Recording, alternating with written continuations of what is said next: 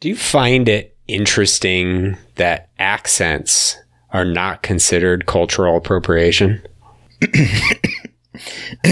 I've never thought about that. And I think that that's not I don't think that's universally true. Because I think if a white dude talks like a black dude, then it's considered cultural appropriation. But when a black dude talks like an Englishman... I mean, there are black Englishmen. That's true. There are black Englishmen. My problem with accents is that I am a mimicker. I tend to mimic what I hear. So when I worked at Best Buy in college, I remember a time where all of a sudden I popped out an Indian accent. And I was just like, I didn't even think about why I did it. And the guy I was talking to was like, stop it.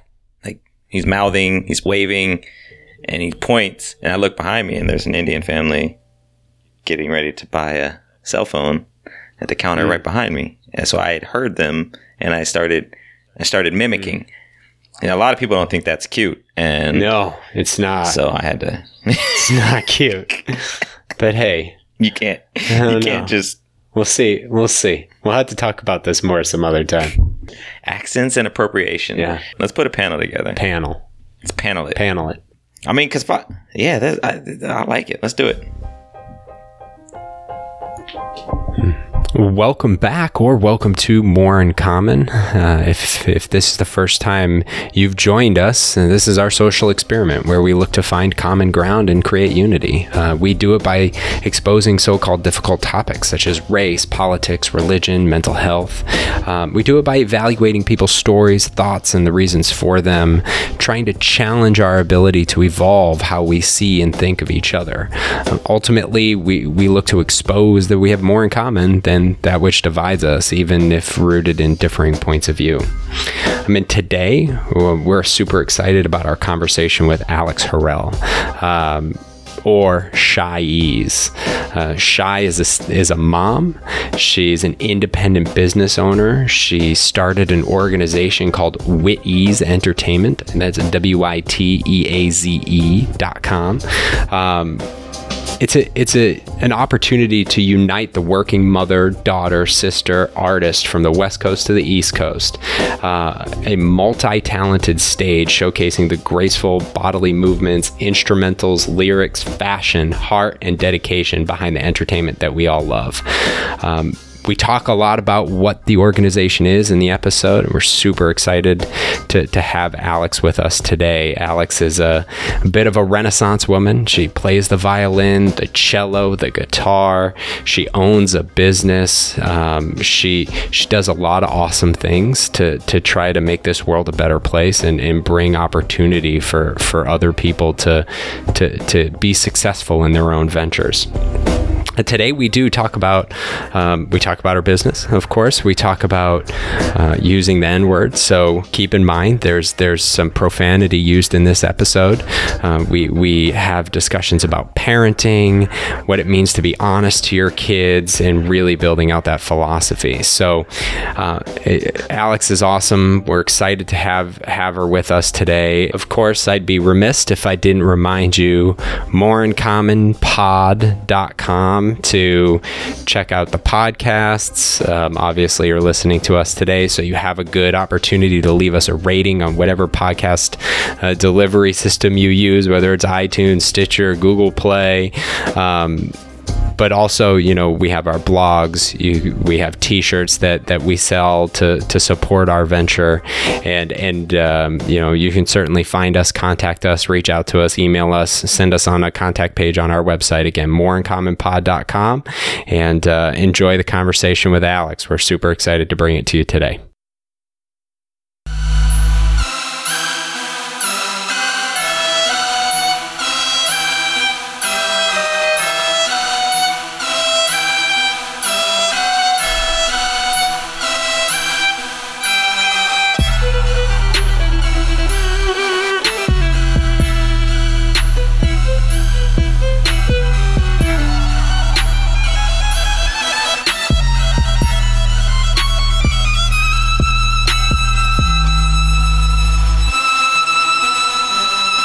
Welcome back to More in Common, or welcome to More in Common if this is your first time listening.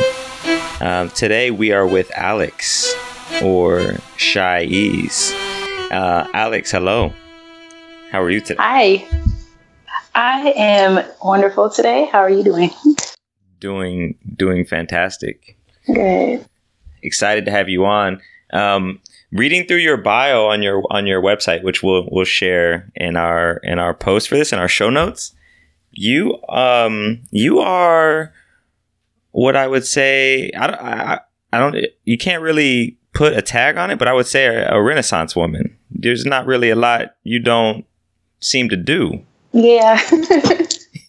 And in reading through that, one of the questions, because like you do a lot of stuff and I would say you could not be defined as one thing, but what's the root of that? Where do you come from? What was your upbringing like that brought you or drove you to have such diversity of interest and action and such ambition to do the things that you do? I've always just kind of done what feels good. That's just kind of been my nature of growing up and living just within me and myself. My father works a 9-to-5, so he was very structured, and he always said that he knew himself well enough to know that he didn't have enough discipline to work for himself. He would always say, well, if I didn't work my 9-to-5, like I would just be sailing all day. Like that's what he loved to do. And so he was like, I want to have the dedication and the desire to really work hard for myself, for myself. So that was him. And then my mother was kind of a nomad, which is something I didn't learn till later in life, but she liked to travel. She always wants to be different places. And I guess for my free spirit, I would say I get that more so from her, but I've just always liked to try different things and do different things. I get bored kind of easily, to be honest. So I started, for music wise, I started violin when I was younger. And I'm weird because they said it's the most difficult instrument. And so I was like, well, I want that one, because I felt like if I can play the violin, then I can conquer anything. Like that was just kind of like my mind frame when I was younger. And then once I started that, then I love the cello because it's different and it's the same sound, but it's a deeper sound, and it gives me another dynamic on the music scale. So I picked up cello, then I want to learn how to play bass. So I picked up bass. Then when me and Julian got together, I just started liking the guitar. And so I picked up the guitar. Like things just kind of happen when I don't think about it and I don't focus so much. And I would just kind of let life live. I like to do hair. I started doing hair when I was younger. Then I know you're a skateboarder. I've heard about this from our mutual friend. He said you'd always show up with a skateboard and a backpack. Yeah. I mean, for a while. Oh, I'm sorry. You're going to ask me a question. Go ahead. Well, no, some I want to dig into there. Like all these things you do, it seems that you pick them up with ease, and you can comment on that. But then it seems to require some kind of a strong confidence in yourself. And I'm wondering, like, where did that come from? Was it your dad? Was it just innate? Like, did you always just feel like, oh, I'm going to take the toughest instrument and just knock that out and then pick up 4 more? Or were you supported? Like, how did you pick that up? I didn't struggle with confidence until I got older. It's just kind of just something within me. Like I always believed in myself, and my parents always believed in me. Parents will say, oh, shoot for the stars. You can do whatever you want to do, dream big. And I guess I got that motivation, but then it would also, once they saw me start to really flourish in those things, it's like, I understand now as a parent, they got a little bit scared, a little bit like, okay, well, you need to focus on one thing. You need to start focusing on one thing. But then I would notice that when I would start doing that, I would be off balance. So I wouldn't really be as happy as I was before. I want to be as confident as I was in the other things that I was doing. And it's kind of felt to me like, no, they started to not believe in me and what I could do. It was just a lot of talk. And so that kind of pushed me to not so much prove them wrong, but more so prove it to myself. Because you go ahead. Oh, I was just sorry to interrupt.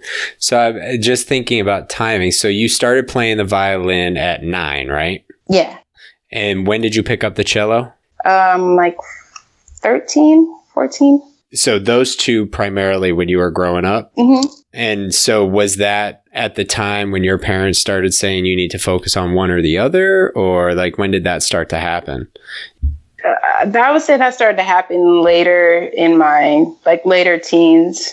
Okay. Because I was just kind of, I guess they felt like I was kind of all over the place. I mean, my parents, it's a different, they split up when I was 12. So after that happened, the entire world just kind of shifted. And that's not, I mean, we can go into that, but I feel like that could take days and days and days. We don't have time for all that. Do you think that affected confidence? Is that when confidence started to be affected? Or do you think that confidence had anything to do with that? And I ask because Keith and I talk about this a lot. Both of our parents are divorced, and we have strong desires to never go through that. Absolutely. Or put our children through that, I should say. Yeah. And not to say that there aren't reasons for it. It's just it has strong effects. Ripples. And I think a lot about, the impact, because my parents did a good job. They were both around, and my parents split when they were 2. But the impact that it had on me, I think about it more now that I have a daughter. So do you think, to Rodney's question, how much that might have had a impact in it, or was it just a result of kind of the treatment at that stage?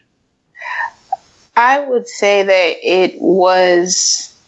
it did have a major effect, and the effect that it had more so was they were so happy, and all of a sudden they hated each other, and there was no explanation. And I as a child, I would always ask a lot of questions. I still ask a lot of questions if I don't understand something, and for there to be a lot of lies. And as a parent now, I understand why parents lie to their children, because they don't want to hurt them. Just as in relationships, a spouse might lie to the person that they're with because they don't want to hurt their feelings, and they think people lie for various reasons. But in my situation, I think that that's what was going on. But that affected me more so than just being upfront and being honest, because then if you're lying to me about the things like that, if I'm asking you, do you like this piece? Do you like how I'm playing this? And it's like, oh yeah, I like it, for my feelings, like that doesn't help me grow as a musician. That doesn't help me grow within myself. And so when it comes to confidence needs, if you're seeking as a child, you're seeking confidence to come from your parents. They're instilling positivity within you. But if they're not honest with themselves, how am I supposed to trust your judgment? So that definitely added, that saying all that out loud shows me, yes, that did have a major effect on my confidence. So would you say then, because you had mentioned a couple of things, it hurt your confidence because you couldn't believe necessarily what your parents were saying around the support for what you do, and then they got divorced, and it was almost like they had been lying to you the whole time that you were good. And now all of a sudden, were you questioning whether or not you were actually good? And that's just minor, not even a minor, but that's just a piece of where the confidence stemmed from. And that's something I never really tapped into, I guess, until this conversation. So thank you guys for that. And it also stemmed from, we moved to Seattle, me, my sister, and my mom. And in the way that she described it to me was, oh, you're going to love this school.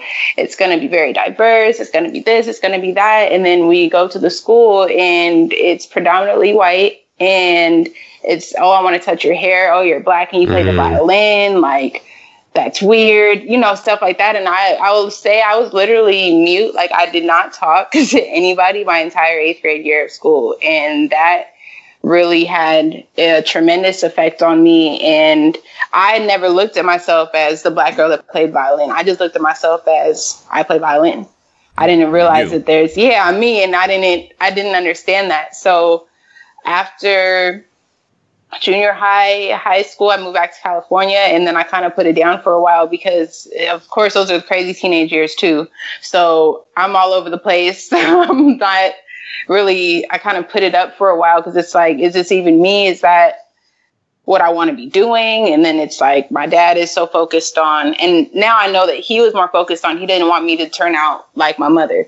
And so he's trying to push me into a direction of, you need to go to college, you need to graduate, you need to do whatever it is that you need to do, but you need to pick what you need to do. Because I wanted to graduate from high school and go to cosmetology school and then figure out an orchestra that I want to get into because it's something that is fun that I wanted to do. And it was like, no, a certificate is not a degree. And then I never ended up going anyway because I would start, and I'm not going to say I'm not a school person. No, I am.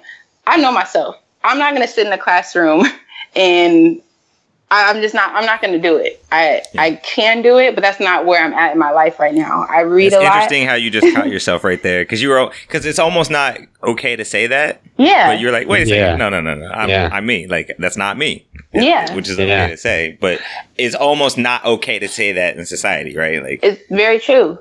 If I could say something, and I definitely am going to share this story with my daughter too, because I'll say today, I still hold a disappointment within myself that I put it down because of what other people were saying to me and about me. And if I had to carry that same confidence that I had as a little girl, that wouldn't have happened. And I would have been on a whole nother level with my violin. But I try not to harbor that. But I would be lying to you if I said, oh, it doesn't bother me anymore. Like, it does. So that's something that I'm personally working through, and not just being present and moving forward with my violin and knowing that I can continue to get better. But I just definitely want to let everybody know, male, female, child, old folks, everybody, old folks. Wow. The elderly. How do I say Let's that? be nicely? ageist. I like it. You know, the old folks. Everybody's going to have something to say about you always. And it's really difficult to say, oh, well, just don't let what people say bother you. It may or may not bother you, but just be aware of, look at it. Why does this bother you? What does it stem from? And really get to the root of things. And then you can work through them and say, this is okay for it to bother me, but I'm not going to let this consume me. And go ahead. Oh, I was going to say, do you still experience that, you play the violin type of response to by white people in particular? Yeah, I do. It's mostly older white people when I tell them, because I work I'm on and off, but I work at Harold and Bell's restaurant. It's a Creole restaurant. And so we'll have a lot of people come in and out because we do have a live jazz night and everything. And so we'll usually start talking about music, and I'll let them know that I play. And they're like, oh, well, what do you play? And it's like, oh, violin. Oh my gosh, really? Yes, really. So, I still get it, but it doesn't bother me. And I think it's becoming more, in quotes, like socially acceptable because now you have the Black violinist on YouTube. There's a stigma for the instrument within Black community too. Like, you don't play the violin. Like, what's that? Or like I get looked at as bougie or, yeah. You know, and it's like, no, I just like to play. Something that I learned recently that I'm curious to know what you know about. I did not know that Black folk were not allowed into many or any orchestras until very, very recently. And I found this out from a good friend of my mom's, who I hope we can actually get on the podcast. She's a writer for like Supergirl, but she's an Asian American woman, and she plays in an all African American orchestra. She plays violin as well, and she told me that, and I was like, "Huh? What? That was a thing?" And it shouldn't have surprised me. I mean, but so what are you doing today? What's you have your own business, and you talk about this. I will call it a push to go to college and follow a linear path, a directional path, yet you have your own business now and you're doing your own thing. So tell us about that. Like, what is that now? You've broken out of that that stage where you put your violin down and you just said you picked it back up. What led to picking that up? So what made me pick my violin back up is this beat, actually. I don't know the producer, but I don't know if you guys know Elliot O'Connor. And he sent me this beat, and I probably sat on this beat for like 2-3 years. And I put vocals to it, but I was like, it just needs something else. And I was like, maybe I should just see what I can do. I haven't played my violin for a while. And ever since then, I was like, what have I been doing? Like, why did I not do this before? Because it just came out so well, and it just made me want to practice more. So it put this kind of, I don't really know how to describe it, but my violin, it's a passion that I have. And I was telling you earlier, I was really disappointed that I put it down in the first place, but picking it back up, it was like, I never put it down in the first place. It's kind of like a really good friend that you have, and you guys kind of lose contact for a while. You get caught up with work or in school and life and family and everything. You don't talk for a couple of years, but as soon as you pick up the phone, you just pick up right where you left off. It's not like, where have you been? Like, It's just that love and that connection. So that's definitely something that I'm not going to let go. So that's where the violin came back in, and that was a few years ago. It's been some years now. So you picked the violin back up at that point a few years ago, and you just went with it. Now you have your own business, partnership, multiple people, Witty's Enterprises. Witty's Entertainment. Entertainment. Yes. Okay. What do you all do, and how long have you had the business? What inspired you to just start your own business and go that different direction rather than entering into school and, following that linear path? I was kind of at my wit's end. So I was working at a restaurant, and they were remodeling. It was the Harold and Bells, like I was telling you, and they were remodeling. So it was only supposed to be a couple months. So I was like, I'll just get unemployment and focus on my violin and, do some other things, because there's no point in trying to find another job and settle in when I'm just about to leave again. So unemployment, somebody took my social and was using my social security number to get unemployment already. So I could not get unemployment, and that was the worst. And then I applied to another job, Barnyard Venice. I worked there for about a month, and then they shut down. And I was like, what is really going on in the world? So I felt like it was just a shift. Like, it seemed like everything that I was trying to do that was, in quotes, the right thing to do was just getting shut down. Like, the universe is telling me something. God is telling me something. I'm not supposed to be doing this. What am I supposed to be doing? So Julian was sitting and doing something on the computer with the DJ program, and I was sitting on the floor just kind of doodling. And I just started drawing this, and I can't draw for shit, just so you guys know. But I was drawing this. She says that, and I bet we're going to see some of your art somewhere, like on Instagram. It's going to be amazing. It's going to be very different than what I can draw. Stick figures real good, which is a stick figure for sure. I appreciate your high hopes for me, but I'm being very honest when I tell you that. Good. So the rooms, I just basically just started drawing. Like, if I were to have my perfect building, some place that I could work, what would it be? So I drew a hair salon, so I like to do hair. I drew a recording studio so I could record, and then just kind of grew from there. And when I was done, I was like, oh my God, this would be really dope. Like, I feel like I can actually do this. Why would I not do this? So then I just I wrote out this email. I started thinking about all the other talented women that I know that have kids, because that's another thing that I struggle with. I don't like, it's hard to go to record, even before Czar. Then I would go to a recording studio. It's mostly males, and we don't get anything done. It's like everybody just wants to smoke and get fucked up and not record. And then after, it's like, oh, so you trying to kick it? Like, no, nigga, like, I'm here to make music. Like, I'm here to actually do what I came here to do. Like, and I wanted there to always be a place for women to feel like I can record. I can bring my kid if I need to. I can bring my husband if he wants to come to the studio, and they're comfortable. And because being comfortable, you're going to get your best product out. You're going to get the best is going to come from you if you're comfortable.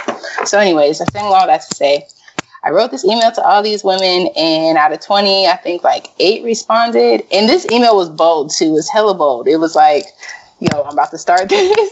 This business is going to end up being the business that Rihanna, Beyonce, all the women, all the queens in the industry are going to want to come fuck with us, because they're going to want to have one place that they can go get their hair, their makeup done. They can have a photo shoot. They can have their own boutique where they can shop for their own clothes. They can record for their shows. They have a place where they can do their choreography. Like, they have everything in one building. Like, who's not going to want to do that? Who? So, yeah. If I could do any of that, I would be in. Man, it's perfect. So, yeah. So that's the vision. That's where you want to take it. That's the vision. That's where we're going. Where is it at today? And how long has it been in business? It's been in business for 2 years now. I'm super excited. Congratulations. Thank you. And our squad, we have a videographer, we have a photographer, I have a makeup artist, my DJ, Stella LaFlacca. She is lit. They're all amazing people. Like, okay, I'm almost done.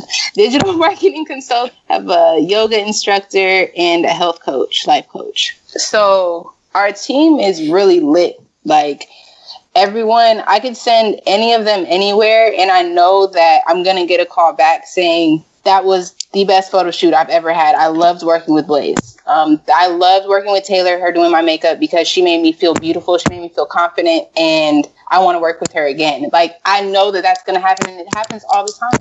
And that right now, it's basically, I use my music room. Me and my DJ, we practice in here for our shows.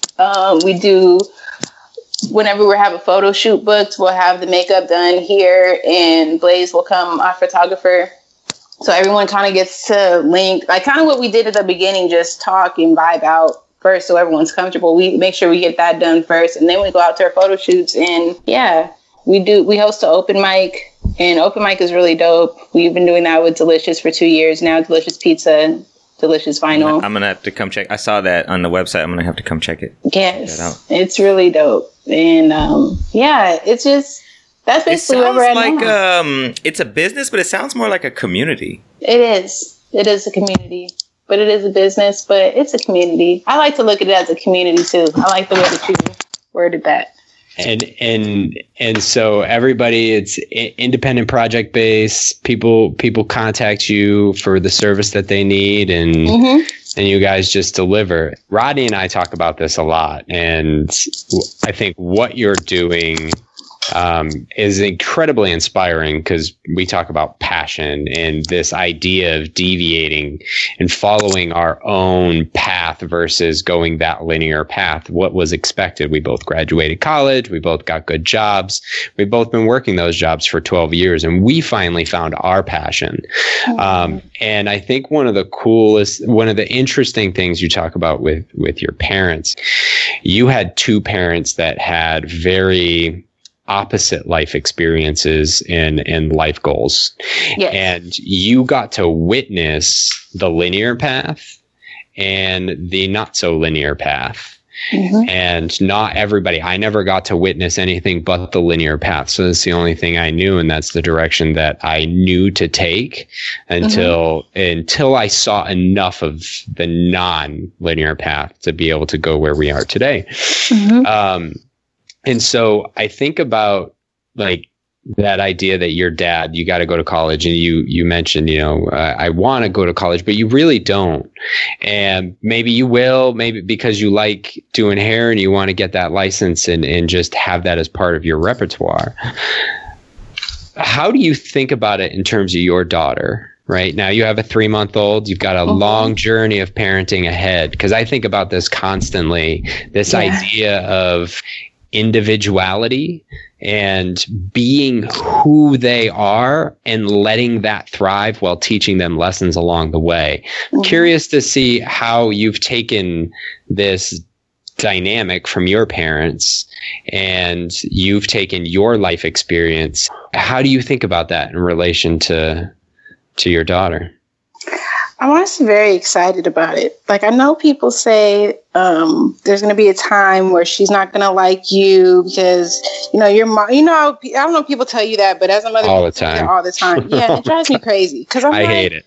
We're going to have a great relationship. And one, it's going to be because I'm honest with her. I'm not going to tell her all the things that she wants to hear all the time, but I'm going to be honest with her. She can come and ask me anything, and I'm going to tell her the truth I'm going to tell her my truth, but I'm also going to let her know, like, you're going to have your own truth. You don't have to really believe everything and absorb everything that everybody tells you, because nobody has the right answer. Like, what is the right answer? Like, what is that?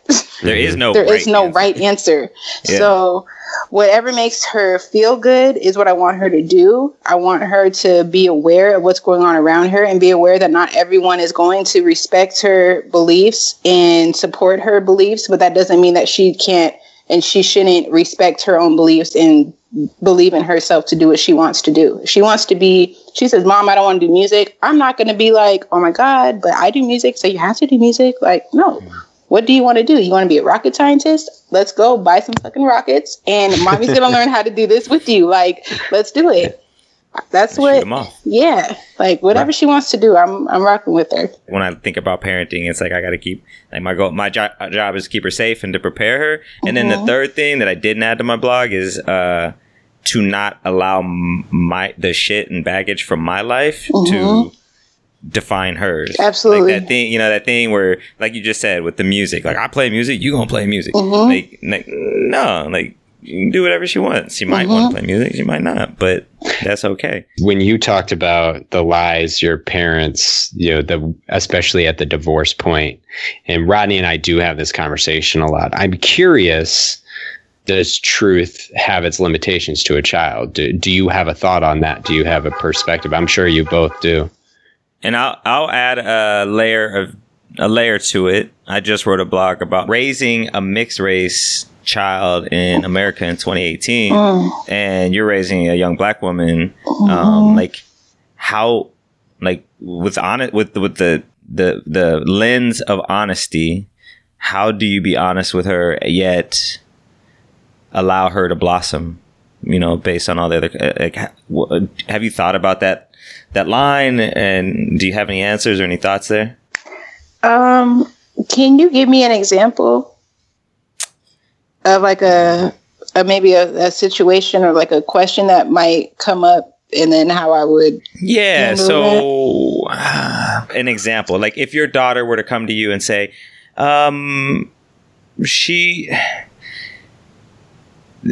something like, they treated me differently and I don't know why, and I think it's because of my skin color. Oh my God, that's gonna or maybe it's, I don't know why and you know why. Like, how do you answer that? Oh, that's a good one. Yeah. Well, first I will get my life together and I won't start crying, because that made me so, like, because it's true. Like, those are things that she's probably gonna end up coming to me and asking me, and I'm going to let her know, one, that she's beautiful and her skin is beautiful, and just because other people are different or look different doesn't make you better than them and doesn't make them better than you, because we're all people. And I will ask her why it bothered her and how it made her feel, so that I can understand that coming from her. Because the beautiful thing about kids is they have such a raw truth to them that it's just the most beautiful thing ever. No filter. It's no filter, we as humans don't get a filter until we are told, you can't say that. We learn it. You can't do that. Yeah, exactly. We learn that. And I don't want to teach her that. I am going to show her. Well, here's an example, like cursing and stuff. When she first came, like, her dad cusses. Like, I just started cussing when I got pregnant, which is the weirdest thing ever. But, that's a weird pregnancy side effect. Yeah, haven't heard that one. Really we've both turned into pirates over here at this house. Like, I dropping F-bombs and like, part of it. We're going the opposite direction. We're like, no swearing, no more swearing.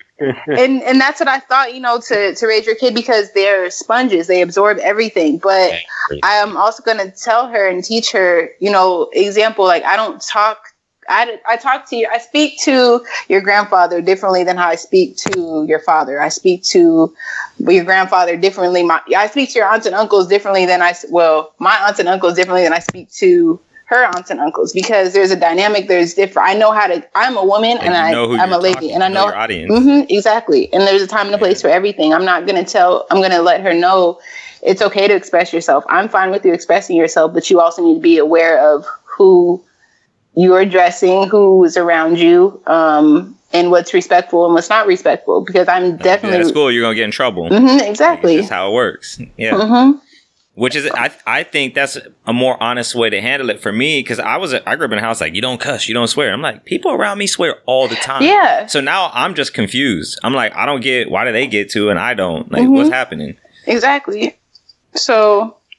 Yeah, I guess that's kind of where it stems from. It's just I'm definitely going to be honest with her to my fullest capability, and that starts with being honest with myself too. And I think that's what a lot of parents struggle with, because they are so used to, well, it's supposed to be this way because my parents raised us that way, or it's supposed to be this way because that's how society looks at it. And I don't want people, it's really crazy for me to see how many parents feel embarrassed around their kids, or their kid starts acting up where they're at or something. They're embarrassed. Like, oh, I'm just so sorry. Like, no. The best advice I got was from my wife's uncle about being in public with your kids. He's like, remember this, you're 100 times more annoyed by your children than other people are. Yeah.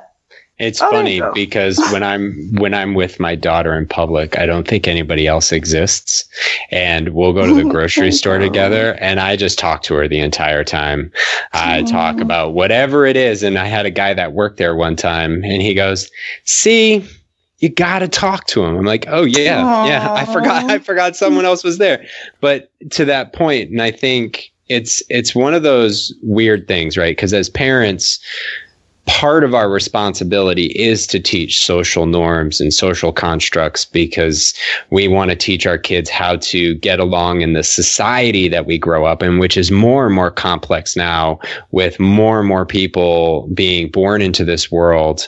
And so what does social norm mean, right? Like, and I think it becomes more and more important to teach the truth to our children about who they are and what they belong to, and how they can find themselves within a certain subset of society that they may fit in with, so long as, to your point, they're respectful, they treat other people with respect, they listen, they don't act as if they're the only person in the world, and they walk through the world with knowledge, and not this belief that, oh, I do this just because my parents told me so.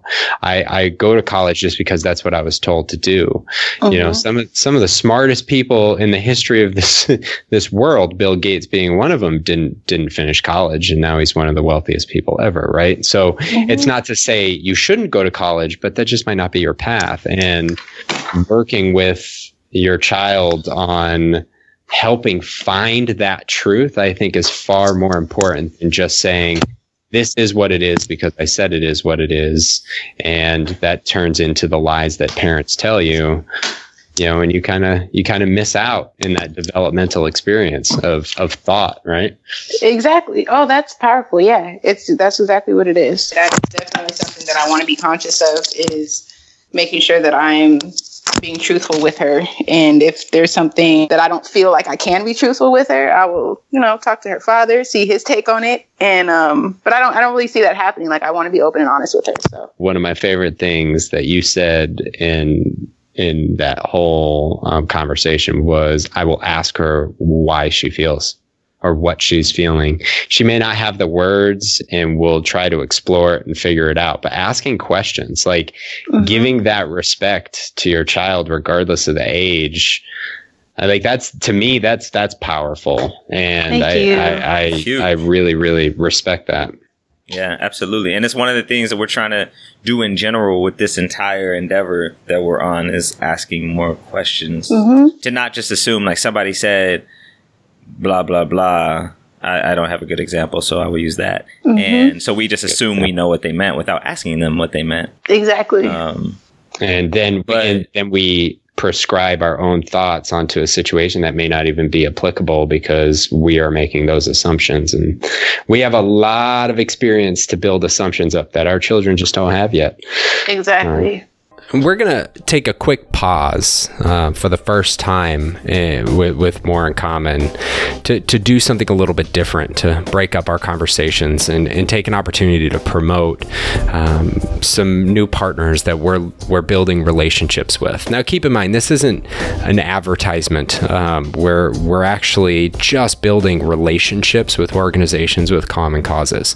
And the point of this break is really just to tell you about other organizations that do stuff similar to what we're trying to do, to represent, what else is out there. If you want to do other things, get involved, be a part of the drive that we're all trying to do, and that's promote dialogue and empathy with people. So today, this quick pause is to introduce Table Talk. Some of you may have heard of them. They've been promoted by NPR. They've been around for quite a few years. TableTalkGlobal.org. And Table Talk's mission is they aim to create spaces for conversation on campuses outside of the classroom that did not previously exist. Today's world is often segmented into echo chambers. We talk about that a lot on More in Common, right? And Table Talk really hopes to reverse this culture by helping students, faculty, and community members alike make meaningful connections outside of their typical groups. You can go to tabletalk.org. You can donate to them. They're a nonprofit. You can work with them to start your own facility or your own, conversation around campuses at school. They're expanding into 9 through 12. So they're doing a lot of awesome things, and we just want to give them a shout out so they can continue to grow their mission as we continue to grow ours.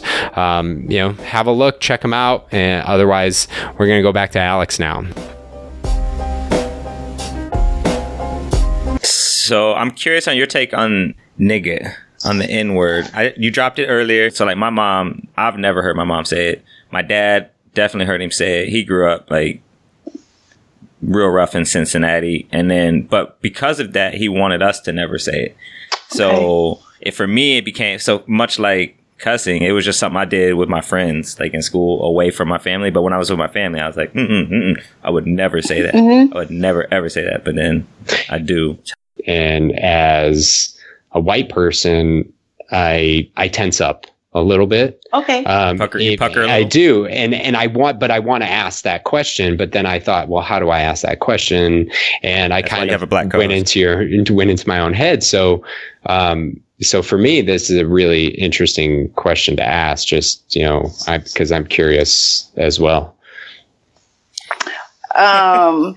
My take on the word. So it was basically, I guess the same thing. Like I wasn't really raised by my dad, wouldn't really say it that much. He loosened up a lot now that I'm an adult. And when I say loosened up, I mean like my mother was very, in quotes, religious. So like we couldn't even listen to rap music. Like we couldn't do a whole lot of stuff growing up. So my take on it now is kind of what I was explaining to you on how I'm going to speak with Zara. There's a time and a place. I'm not walking around my job. I'm not walking up and down the street. What's up, my nigga? What's up, nigga? Like I'm not doing that. I don't call Julian a nigga. I don't refer to him as, oh, this is my nigga. Like a lot of people do, or like women in relationships describing their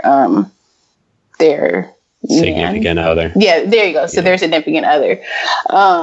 When it comes to, so one of my best friends is white, and we would always hang out, and she'd be like, oh, I'm not going to say it. I can't say it. And I'm like, okay, like, I appreciate that. I respect that. But then I pulled up on her one day and she was yelling up the street to one of the homies. And she was like, what's up, my nigga? Oh my God, Alex, I did not see you right there. And I was like, see, that's the shit that I'm talking about. Like, you won't say it around me, but you'll say it when I'm not around. And I wasn't offended because, she's my best friend and I understand. I guess I have a more broad view on it.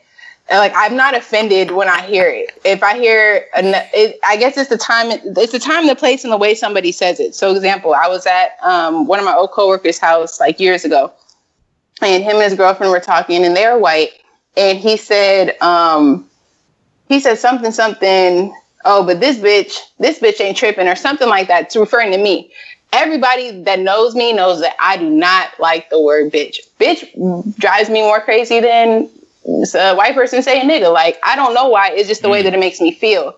And so I told him, I was like, you probably don't know this about me, but don't ever address me as bitch. Like, don't ever do that. He was like, oh, but you heard me saying nigga earlier, and I didn't hear him say that. So I was like, whoa, like, you kind of caught me off guard. And I was like, but so my whole thing was, one, I was at his house. We're at your house. How you speak in your home, I can't really speak up on it, but I can remove myself from the situation.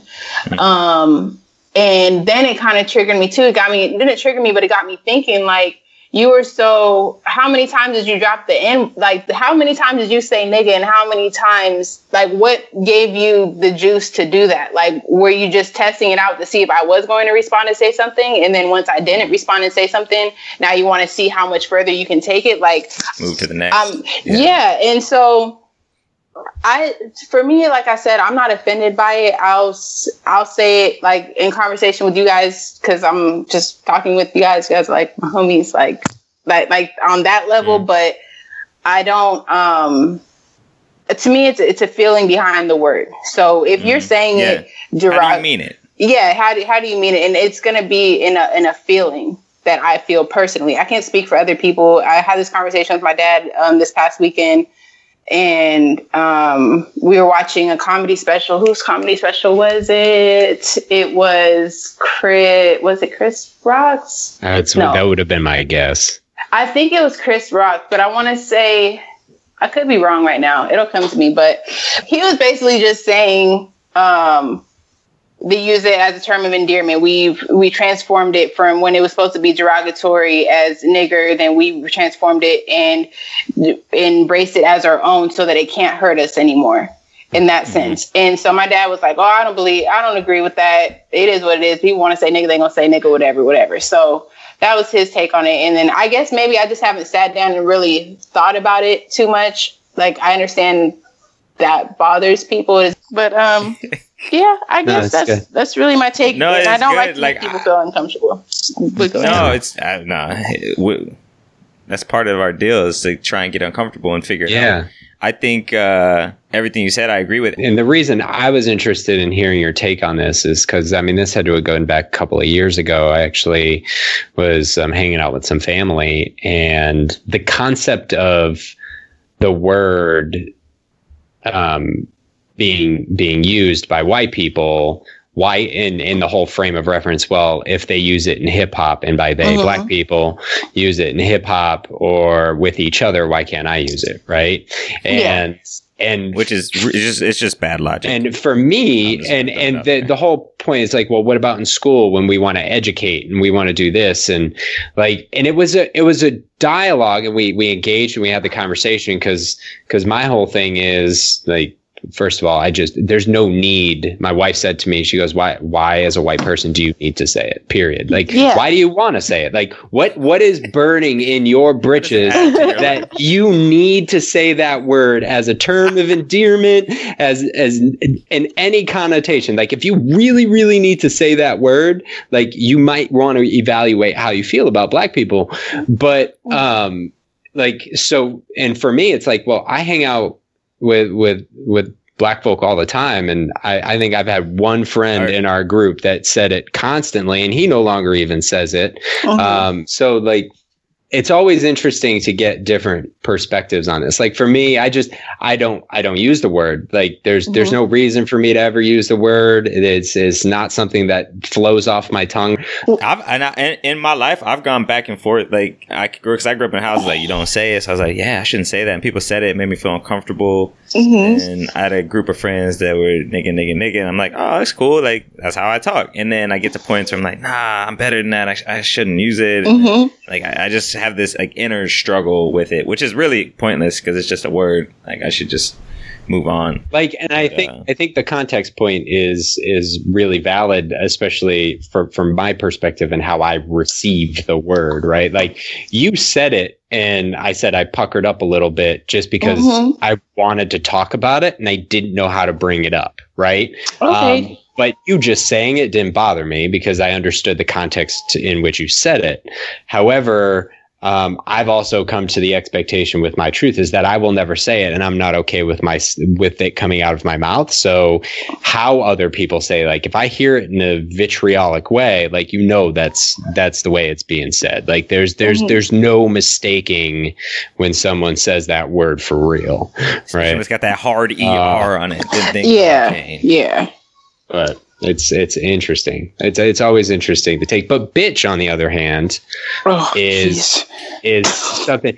So I have two things on that story, but I have two questions on that story. But one, like, what is it about that word that invokes such a passion inside? Like, what is it about that word that frustrates you?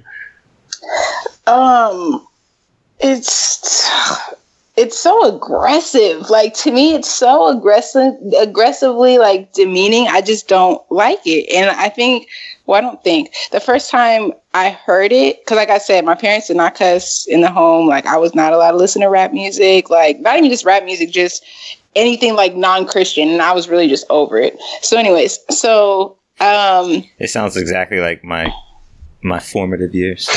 Just the worst. So we were at, I was in elementary, and there was this boy, his name was Alex, and I thought we were best friends. But after he said this, we were not. And what it is I'll never forget how it made me feel. I forget what I did. We were on the slide or something, and I went in front of him down the slide, and he was like, bitch. And I was like, what the? I didn't know that word. Like, I literally did not know that word, but I will never forget how it made me feel. Like, I'll never forget that feeling. Wow, you didn't even know it, and it still made you, like, you could tell what he meant. Yeah, I could feel it. Like, it was too thick, that energy. I was good. So after that, no, I let people know up front as soon as I meet them, because a lot of, especially women, are like, bitch, you look so bomb, bitch, blah, blah, blah, blah. Like, no. So I think there's a different set of interpretations in black and white circles as well. For, like, I think it's used differently. Oh, yeah. Yeah, it's not a term of endearment in most white circles, at least that I've ever been a part of. Well. Yeah. Not that I've lived or experienced. Like, it is mean. But that's interesting. So have you, and the other word we were just discussing, has that ever been directed at you in a hateful, derogatory way similar to bitch that caused you to feel similar? My guess is no, but I'm curious. No, no, not really. Like, in Seattle, people would try to say, it would more so not be directed towards me, but it would just be in conversation around me, because there would be so many. It was like, I was definitely the minority. And so they would be like, oh, my nigga, like, talking amongst each other. And, like, just to see if I was going to do something. Because I was telling you, I was a mute girl. I was the one that didn't say anything ever. So just the fact that people would kind of play on that as much as they possibly could. I had bigger shit to worry about, honestly, but it did bother me, but it wasn't like a trigger to make me go crazy. It was kind of just like these motherfuckers are ignorant. What you just said around confronting the kids in Seattle, like they wanted to push you, yet the story you told about the guy who was, dropping the N-word and then decided to say bitch. And at that point, you did feel comfortable confronting him. So before my question, this kind of goes back to a conversation Rodney and I recently had just around political correctness. Now, this isn't necessarily political correctness, but the thing that Rodney said to me that really resonated and something I hadn't thought about around political correctness is it's so much in the eyes of, or in the mouth of the person saying the word, when you don't know what could offend anybody. And we don't do a good enough job when offended by something that you may not think is offensive and saying, hey, hold up. That really bothers me. And you did that. So I first, mad respect, and I love that. Yeah. But why are you able to do that now? Like, what causes you to do it, and how do you do it? For anybody else who wonders, like, a good tactful way of saying, hey, time out. You mind backing it up a second? Because this is bothering me. Like, what was that experience like, and how did you go about it? We were talking about the word bitch, right? Yeah, that guy that threw it out there. Yeah. Oh, yeah. Well, I pulled him aside, and this is what I do with anybody, because a lot of times it happens in like a big group, and they'll just, I mean, it's innocent. I know that they're not being facetious with what they're doing. So I pulled them aside. They're like, hey, let me talk to you for a second. And they're like, oh, okay. Step in my corner. And then I just let them know nicely, like, I know that you didn't mean that to be fucked up or be rude, but I don't like that word. Like, I don't like being called bitch. And then it's like a deer in headlights, because they have no idea. And like, just like you were saying, like, a lot of people, they don't know what offends you and what doesn't. And so I just let them know, I'm like, I know it was an accident. Just in the future, just try to be mindful of that when you're around me, please. They're like, oh, okay, like, I'm so sorry. And it's like, no, don't apologize. I'm just letting you know. And then from then on out, that I have people, like my friends, they'll hear someone else that maybe just is coming around for the first time. They're like, oh, bitch, blah, blah, blah. They're like, oh, you can't call Alex a bitch. She doesn't like it. And I don't even have to say anything. So you just kind of have to set yourself up to know, let people know how to treat you. And then when you see people start to abuse it, like, oh, well, I don't care if you don't like it, I'm still going to say it, then I don't have to be around you. That's not really a fight to me. Like, I'm not about to fight you because you want to continue to say what you want to say. I just don't have to be around you, because now it's affecting it can affect my energy. It's like people get offended because their line has been crossed, but they haven't communicated that this is their line. Mm-hmm. And yeah, like, Keith and I disagree on political correctness, and like, that's where my issue on it comes, because it's like, well, there's some responsibility on you as a person in a conversation to say, like, oh man, I don't like the use of the word retarded, and this is why. Mm-hmm. or even just to say I don't like it. You don't have to explain yourself. You just say I don't like it. I prefer you don't use that around me. And then that's it. We had a friend, or we have a friend, and he talks about a time when he was in college, and he used the term porch monkey with his roommate who's black. He didn't recall him one. He just saw somebody on a porch, and he's like, oh, that porch monkey. I think it was a white guy. It was a white guy, yeah. And his roommate's like, hey, yo, you can't, hold up. Yeah. You can't say that. And he's like, what? He's like, he's on a porch being lazy. That's what I call that. And he's like, oh, you don't know where that comes from. And then they talked about it. He's like, I did not know where that come from. I won't say that anymore. Like, it was an opportunity, because you never know where somebody's coming from. Exactly. Go ahead. No, go ahead. I was going to say, and for me, like, and I think I've been thinking about this all week, and it all sparked as a result of that quick conversation around political correctness. We were just like, let's talk about this, because I'm curious. I want to understand what frustrates you about it. And that very factor has just forced this idea upon me, not in he forced me, but I've just been thinking about it a lot, that I want to be like, I think about the culture, the cultures that exist, right? Especially as the population grows, and there are more and more people that come into this country that aren't European anymore. We have such a diversified country. There's a lot of different subcultures. We talk about, John McCain in his book,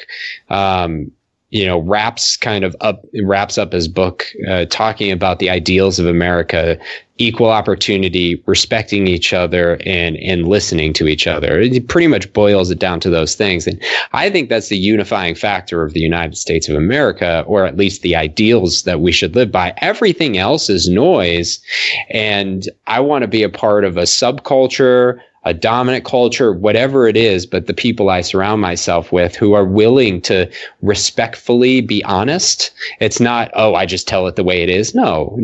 Respectfully be honest. So if I say something that offends you, you tell me, and then we can either have a conversation about it. I can accept the fact that it bothers you, and then we can move forward closer as a result of that relationship, because we have an open, respectful conversation relationship that ultimately that's based on listening, as you said at the beginning, and not just waiting to say the thing that I've been thinking for the last 6 years, and I'm taking this opportunity to make my point, right?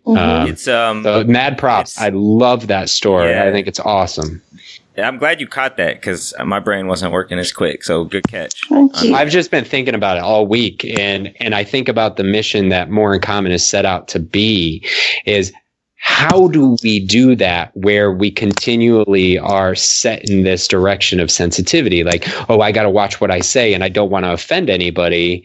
But it's like, well, if people who were offended were just a little more open with it, and we could have a dialogue about it, we can navigate this a lot more easily. Like, we could probably you could speak your truth without being a dick. And then, like, if you say something in your truth that offends somebody and they call you on it and you feel attached to that word, like, so it's that maybe you should evaluate, like, what's really going on with you and that word. Like, why do you need to use that word? But yeah, it's just like, well, if you need to use that word, how do you really feel about whatever, you know? And the other thing about your story is this idea, it's just kind of flow, is like, hey, we treat everybody as them, right? And I want to get out of the business of, I'm personally working on getting out of the business of criticizing people that I disagree with, that I never will talk to, like subsets of people, groups of people, whatever the case may be. I'd rather engage and talk, right? And you did that, but then you said something that I think is really important. Listen, if you're not with me on this, that's cool. I'm just going to step away from this situation, and I'm going to go be a part of an ecosystem that I appreciate, that appreciates me, and that I can easily be myself within without worrying about, you know, this negative energy, if you will. Yeah. I love it. So, Alex, this has been wonderful. We really appreciate your time. You know, you're very busy running business, being a mom, doing it gracefully. If you were going to leave, I'm going to ask you to leave our listeners, the world, anybody that listens, with a thought or a recommendation. What are you going to leave them with? Be aware of your breath, keep your chin up, and be still.